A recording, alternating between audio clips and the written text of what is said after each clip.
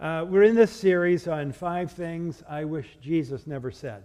And I suppose there's a sense in which the statements we've looked at so far, we could respond, okay, I guess those are reasonable. I can go along with that. We talked about love your enemies. That is to act toward those, even those who oppose you in a loving way, the way that Christ would.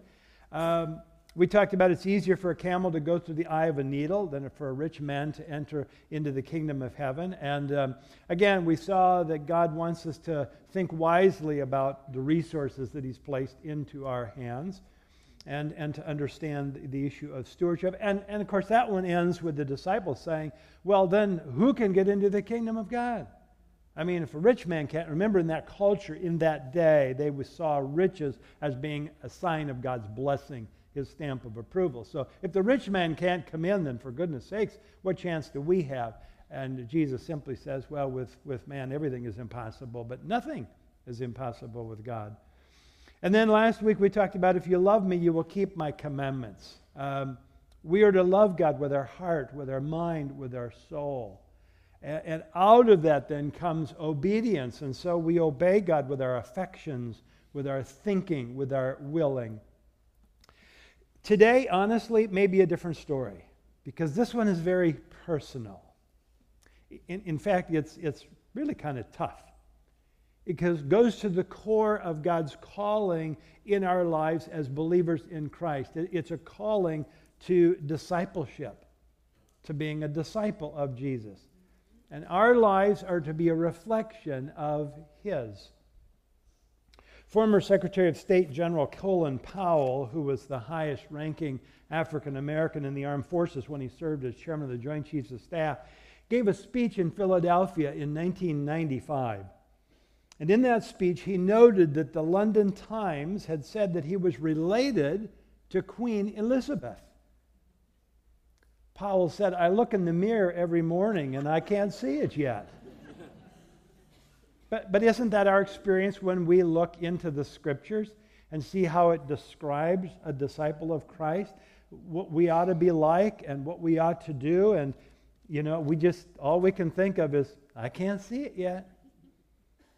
As Jesus neared the end of His earthly ministry, He shifted His focus almost exclusively to teach His disciples. And He began to talk to them about the requirements, the expectations of discipleship. All 3 synoptic Gospels, Matthew, Mark, and Luke, record this teaching of Jesus. So we're going to go to the Gospel of Matthew this morning, the first book in the New Testament. If you want to grab your Bibles or grab a Bible in front of you, page 1044, Matthew chapter 16. Now let me spill the beans right away. Here's the big picture idea. We're going to keep coming back to this over and over in this message. No to me, but yes to God. No to me, but yes to God. Look at the beginning of verse 13 in chapter 16 of Matthew's Gospel. Jesus came into the district of Caesarea Philippi. Now, Jesus' teaching on discipleship takes place in a context that is important for us to note. He takes His disciples to the region of Caesarea Philippi, which was a Greco-Roman city located near the ancient city of Dan, way in the northern part of Israel. I have a map up. It's kind of small, but if you can see almost right above the small Sea of Galilee, up to the right, there's Caesarea Philippi. It's here that Herod the Great built the Temple of Augustus in 19 B.C. to honor Caesar. It's also very near Mount Hermon, the tallest mountain in Israel at 9,000 feet. Probably the mountain upon which Jesus was transfigured. We read about it in Matthew chapter 17. But an interesting thing for us to ponder is, why is this the place where Jesus takes His disciples? This is a place known for its paganism, its Hellenism, its idol worship. This is not a good place for Him to be. I wonder if it isn't tied to His focus on the disciples. He is preparing them for the ministry that they will embark upon when He's gone. And it's a ministry that engages the entire world, and the world at that time, much of the world was simply involved in paganism. So maybe this is kind of a reminder, an introduction of what they are going to be walking into in ministry. I think it's all preparation of the training of the 12. So Jesus begins with a question, verse 13. He asked his disciples, "Who do people say that the Son of Man is?" The disciples respond. Some say John the Baptist. Others say Elijah. Others Jeremiah or one of the prophets. And then Jesus flips the question around and he says, "But who do you say that I am?" It's a question that begs for clarification, for identification. And Peter speaks up, probably speaking for all the disciples, as he often did. But he says, "You are the Christ, the Anointed One, the Son of the living God." This is the one who had called them to follow him. This was the one who was calling them to be a disciple of his. Then he goes on, verse 21. From that time, Jesus began to show his disciples that he must go to Jerusalem and suffer many things from the elders and chief priests and scribes and be killed, and on the third day be raised. And Peter took him aside and began to rebuke him, saying, "Far be it from you, Lord, this shall never happen to you." But Jesus turned and said to Peter, "Get behind me, Satan. You are a hindrance to me, for you are not setting your mind on the things of God, but on the things of man." Wow. Peter thought he knew what was best for Jesus. Glory without the cross. Nothing too radical, nothing too costly. And Jesus rebukes Peter just before he had blessed him for his insight, and it just flips on its head. And now he's rebuked for seeing only with human eyes, with human perspective, human judgment. Peter, and most likely all the disciples, just didn't get it. The cross would be the glory of the gospel, not the end of the gospel. You see, the cross, in their understanding, their experience in Palestine, meant shame. It was defeat. It was terrible. There was no victory in the view of the cross in their eyes. And Jesus now takes the disciples further down the road of their spiritual journey. And he tells them in plain language what is required of them if they're to be his disciple. Mark's gospel tells us that there's a larger group of people that are around Jesus. It's a larger crowd, and he's invited them all to come in and to listen at this point to the things he's going to say. 3 things, Jesus says, are required if you would be his disciple, as the text goes on. The first of all, he says you must deny yourself. Now, what does he mean? It probably would help us if we would begin from the negative. What does it not mean to deny yourself? It doesn't mean self-denigration. It doesn't mean tearing down yourself. It's not self-destruction. Because you see, all those things deny the principle of grace. Jesus isn't saying we're to hate ourselves. He's saying we should deny ourselves. It also doesn't mean self-denial in the sense of denying yourself something. It's not like giving up something for Lent.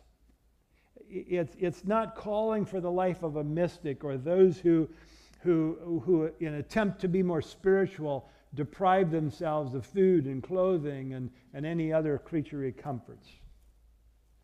The word deny simply means to disavow a person or thing. William Hendrickson says to deny oneself means to renounce the old self, the self as it is apart from regenerating grace. So maybe if you would just think of this, denying yourself means to move outside the whirlpool suction of egocentricity. That is, of everything revolving around me. It's all about me. It's all about myself. It means, as one person wrote, to cease to make the self the sole object of one's life and actions. So it's coming to terms with the reality that God and not me is the center of life. It means that we affirm that God is the rightful owner of all that we are and all that we have. See, the reality is that God does not demand that we give up things, but that we give up ourselves. Does that make sense? It's a different way of looking at it. I think Paul says it so clearly in 1 Corinthians 6 when he writes, "You are not your own, for you were bought with a price, so glorify God in your body." That's often what comes back to me, when I'm driving along and some person, cuts in front of me or something, and I want to get typically angry, and I have to remind myself, no, I don't have a right to do that. I don't belong to myself. I belong to the one that purchased me. It means no to me, yes to God. So if you would be a disciple of Christ, you must yield your rights to Him. It's a matter of His lordship in your life.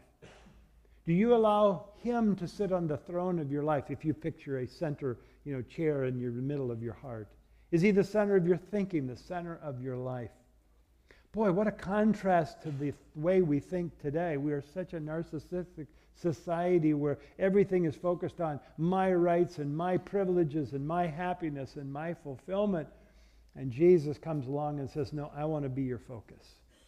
If you would be my disciple, then you've got to put me in the center of your life. We talked a little bit about this, I think, during our dialogue time last week. It isn't that God is at the top of my priority list. It is in the midst of all that I am and do, it finds its meaning and purpose within the circumference of God Himself. Second, Jesus says, take up your cross. Cross-bearing. It's a pretty powerful image because it's a depiction of rejection.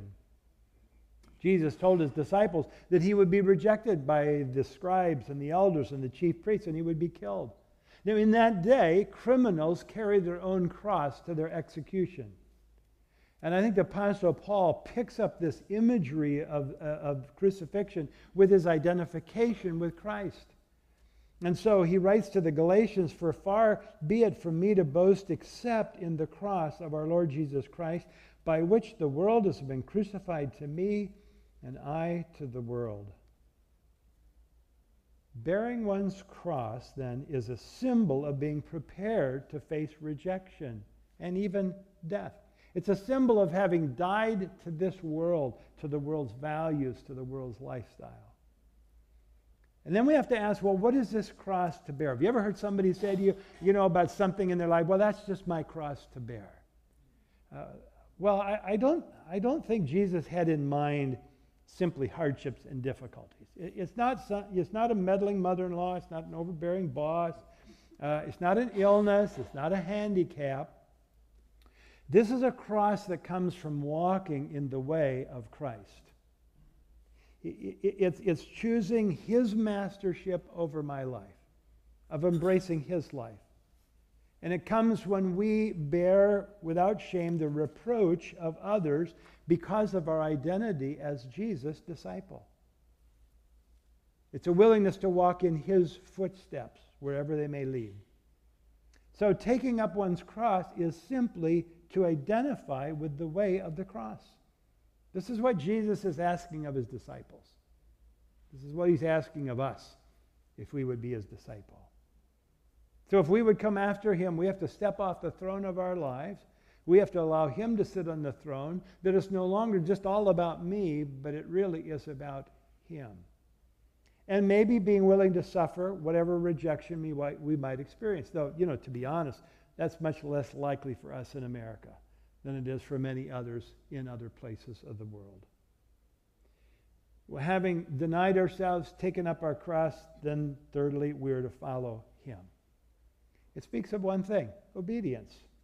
I mean, can we really follow Jesus if we are not obedient to what He asks of us? Because you see, discipleship is the junction of our faith and our obedience. It's the intersection of our love for Christ and our obedience to Him. That's what we talked about last week. If you love me, you will keep my commandments. Now, I know this is an area we all fail in, isn't it? To be obedient to what God wants us to do and how to live. It's a struggle because we're human. It's a struggle because sin has invaded every one of us. And after we come to faith in Christ, that old self is still there. That old vestige of being in Adam is still there. And so my natural inclination is still toward what I want and what pleases me and what satisfies me. But it's just now we have a choice. Now we can say no to me and yes to God. But God calls us to walk in humility. He calls us to walk in love, in integrity, in purity, in faithfulness, in service to Him and to others. And when we obey Him, then we're showing Him that we are following Him. But that means we make a choice. We make a very deliberate choice to follow Him. R.T. France once said, discipleship is not the result of an easy compliance, but of a deliberate and permanent decision. It is to say no to me and yes to God. Now, all three of those verbs, deny, take up, and follow, are imperatives. They're commands. If you want to be a disciple of Christ, they're not optional. It's what comes with the package. It's what God expects of us as His children.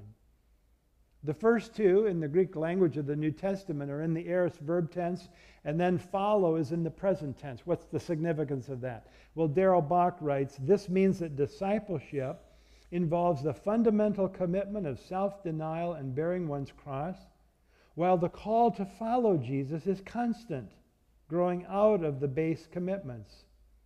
Discipleship, therefore, requires a basic shift of orientation as we align ourselves with God's will through a humble renunciation of our own agenda. Maybe the best summary of Matthew 16:24 is this, where Paul writes to the Galatians, I have been crucified with Christ. It is no longer I who live, but Christ lives in me. And the life I now live in the flesh, I live by faith in the Son of God who loved me and gave Himself for me. Well, Jesus follows on to this discussion with two statements that lay out the rationale for such radical thinking and choosing and living. Look at verse 25. He writes, for whoever would save his life will lose it, but whoever loses his life for my sake will find it. Dr. A.B. Bruce, in his classic book on discipleship titled The Training of the 12, writes about the implications of that verse. Listen to what he writes. According to this maxim, we must lose something. It is not possible to live without sacrifice of some kind. The only question being, what shall be sacrificed? The lower or the higher life? Animal happiness or spiritual blessedness? If we choose the higher, we must be prepared to deny ourselves and take up our cross, although the actual amount of the loss we're called on to bear may be small. If, on the other hand, we choose the lower and resolve to have it at all hazards, we must inevitably lose the higher. The soul's life and all the imperishable goods of the soul, righteousness, godliness, faith, love, patience, meekness, are the price we pay for worldly enjoyment. This whole thing on discipleship. I guess, in other words, you can't have your cake and eat it too. At some point, you've got to make a choice. You've got to make a decision whether the core of your life is committed to the things of God or to the things of this world. That's the choice that we have. Again, it's not a calling to a monastic existence. It's not calling to a denial of the material blessings that God has given to you, but it's an intentional orientation of your values, your priorities, your focus. Here's the second statement, verse 26. For what will it profit a man if he gains the whole world and forfeits his soul? That's an amazing perspective for anyone. Some of you, if you can dredge deeply back into your historical exposure in your minds there to a guy by the name of Charlemagne. Charles the Great, he was king of the Franks from 768 AD and emperor of the Romans from 800 until his death in 814. He expanded the Frankish Empire into a kingdom that incorporated much of Western and Central Europe. He's regarded not only as the founding father of both French and German monarchies, but also as the father of Europe. His empire united most of Western Europe for the first time since the Romans. 180 years after the death of Charlemagne, in other words, about the year 1000, officials of Emperor Otho opened the great king's tomb. They found incredible treasures buried with the emperor. And the skeletal remains of Charlemagne were seated on a throne, his crown still upon his skull, and a copy of the Gospels on his lap. His bony finger rested on this text: "What good is it for a man to gain the whole world and yet forfeit his soul?" Think about it. Wasn't this the basis of the temptation of Jesus? The devil took him to a high mountain and showed him all the kingdoms of the world. And then he said to him, "All of these I will give you if you will just fall down and worship me." Here was the choice set before Jesus: walk in God's path or that of Satan. But Jesus knew that the choice was fundamentally false. Satan could not give him what God alone could. And we need to see the falsehood of this temptation today. Because the world says to us, here it is. It's all for you. You can have it if you will just worship these things. But the world in reality cannot give you what God alone can. Things like love, peace, security, fulfillment, purpose, real life. So why should we spend all our time and our focus and in our energy seeking what only God can give? But it's so subtle, isn't it? The pull of the world and the things around us. God's given us to enjoy, but be careful because they might own you. The temptation is so great. It looks so good from a distance. And yet we have to understand what the world offers is such a hollow substitute for the real thing. Let's go back. Let's look at the 3 requirements of discipleship that Jesus lays out. Here's the big picture idea. No to me, yes to God. Deny yourself, take up your cross, follow me. Let's do something else. Let's put a word with each of these commands. Deny yourself. I think that is sacrifice. To be a disciple of Christ involves sacrifice. You choose to lay yourself on the altar of God, and you say, God, here's my life. Use me as you wish. Here's everything you've blessed me with. It's on the altar. Help me to use it wisely. It's all yours to use as you wish. So sacrifice means it's my focus. It means my time. It means my money. It means my life, if I really understand discipleship. And then take up your cross. The word I would put there is identity. We choose to identify with Christ, with his death, with his life. A.W. Tozier writes in his book, Man, the Dwelling Place of God, the faith of Christ does not parallel the world, it intersects it. In coming to Christ, we do not bring our old life up onto a higher plane, we leave it at the cross. The corn of wheat must fall into the ground and die. God offers life, but not an improved old life. The life he offers is life out of death. It always stands on the far side of the cross. Sacrifice, identify. Here's a third one. Follow me, obey. Following after Jesus means I'm obedient to his will, to his wishes. It's in the present tense. It's continuous action. It's a commitment to continue to follow, to continue to obey. So it's a decision we have to make every morning. When we wake up, whether you make it consciously or not, you've made it. Who is going to be the center of my life and activities today? Who am I living for today? Is it for Jesus or is it for myself? Or is it for others? I mean, you're going to make that decision consciously or unconsciously every morning. Discipleship is a process. It's really not the journey. I mean, it is the journey. It's not just the destination. This is a journey that has ups and downs. It has successes and failures. It has its advances and retreats. But through it all, the faithfulness of God undergirds our efforts. I hope you can grab a hold of that. As much as we set ourselves to do that, what underpins everything, the foundation under all of that, is God's faithfulness. It's his perseverance, not ours, that'll take us to the end. That's the wonderful promise of Scripture. But we need to remember we're in it for the long haul, or the old cliche, the Christian life is not the 100-yard dash. It's a marathon. As long as God allows us to live until he takes us home, that's the focus. I think that's the idea behind Eugene Peterson's excellent book, Along Obedience in the Same Direction, Discipleship in an Instant Society. He writes, there's a great market for religious experience in our world.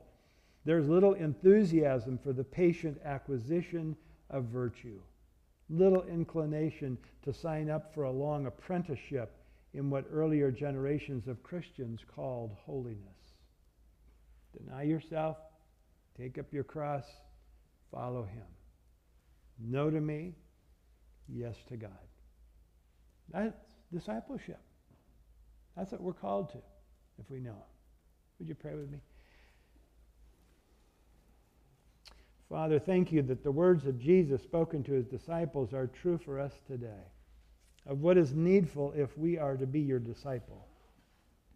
And I know we in this room are all different places along the spectrum of our Christian lives. For some, maybe they haven't even started it. I pray that today would be a day that they would recognize the futility of putting their trust in anything other than Christ to deal with their sins. But for most of us, we've come to that point at some place in our life. At some time, we've trusted in you. I pray that we would understand the kind of life that you call us to. A life of walking with you. And that we might understand the requirements if we're going to be faithful in doing that. But I thank you most of all that your faithfulness undergirds the efforts on our part, sometimes very puny efforts, to walk with you. But you have put your Holy Spirit in us to empower us and to encourage us, to inspire us. And you've given us your word to direct us. And I pray that we would set our minds to those things that are most important, those things that are eternal. That in the midst of our everyday lives this week, we would be mindful of the choice before us to either live it for you or for ourselves. And might we make the right choice. In Jesus' name I pray. Amen.